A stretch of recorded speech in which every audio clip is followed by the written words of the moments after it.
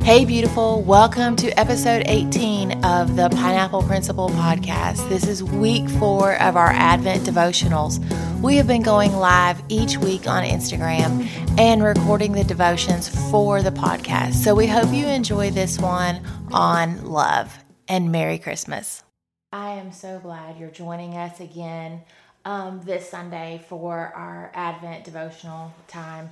I've really enjoyed these last few weeks and digging in the Word and sharing it with you, and I'm excited to get started tonight.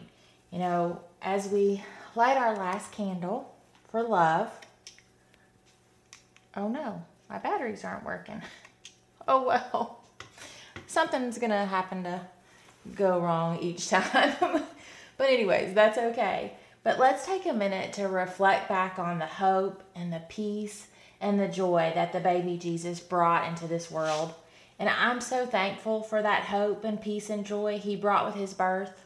You know, as a child, my favorite Bible verse was John 3:16.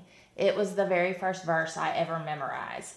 For God so loved the world, he gave his only Son, that whoever believes in him should not perish but have eternal life. Can you imagine your parents sending you to save a world from their sins, to sacrifice your life for someone else? You know, as a parent, I don't think I could do it. Years ago, when Blake was in high school, he was in a church play where he played Jesus. And as they hung him on that cross and pretend to beat him, I couldn't handle it. I cried like a baby watching this pretend scene. I knew that it really wasn't happening, that they weren't hurting Blake, but I sat there and thought about how Jesus suffered, thinking, what if my son really had to have that happen for this purpose? And I can't imagine or comprehend how Mary felt, knowing that she gave birth to him for him to suffer like this, and let alone how God felt knowing he was sending his son. But because he loves us, it was his plan from the beginning to save us from our sins that started in the Garden of Eden all those years ago. That love that he has for me, for us, and most of us didn't even exist then. Yet his love is unfailing, it's steadfast, it's unchanging, it's comforting, it's merciful. He showed it by Jesus' death on the cross, and he still gives us today his love through the Holy Spirit. And it's all found in scriptures. Psalms 36:7 says, how precious is your unfailing love. And Psalms 86:15, but you, O Lord, you are a God merciful and gracious, slow to anger, abounding in steadfast love and faithfulness. And John 3:16, like I already read, he gave his only Son for us. And then in John 4:16, I will ask the Father, and he will give you another helper to be with you forever. And he wants us to show that love to one another. It's the great commandment. You know, in Matthew 22:35-40, it says we shall love the Lord our God with all our heart, our soul, and our mind, and our neighbors as ourselves. And you know, in the best way for me to describe how we should love, it comes from 1 Corinthians chapter 13, 4-7. Love is patient and kind. Love does not envy or boast. It is not arrogant or rude, and it does not insist on its own way. It is not irritable. Ouch, that one hurts a little bit.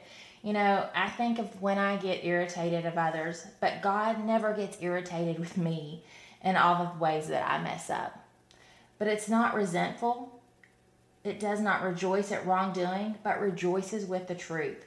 Love bears all things, believes all things, hopes all things, endures all things. That's the type of love that we should have for others.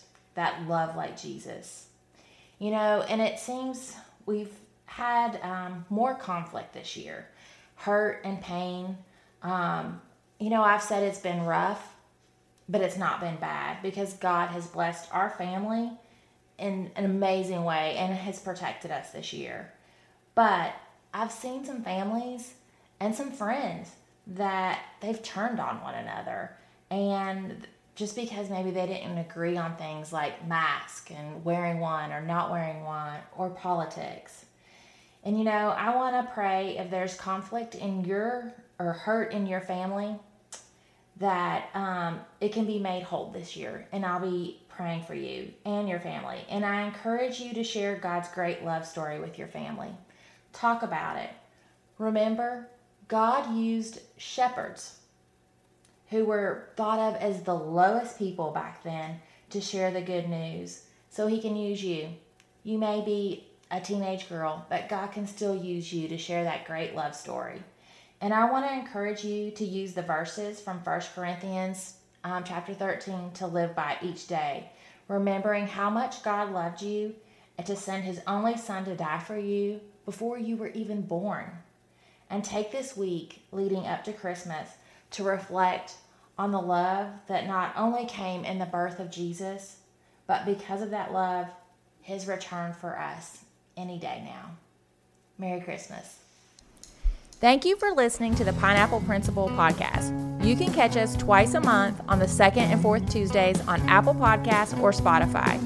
You can also find us on Instagram at Pineapple Principle, and we're even on Facebook. I'd like to give a big thank you to my husband, Jimmy, for producing this podcast for me, and my son, Spencer, aka Southern Voyager, for the amazing music. Until next time.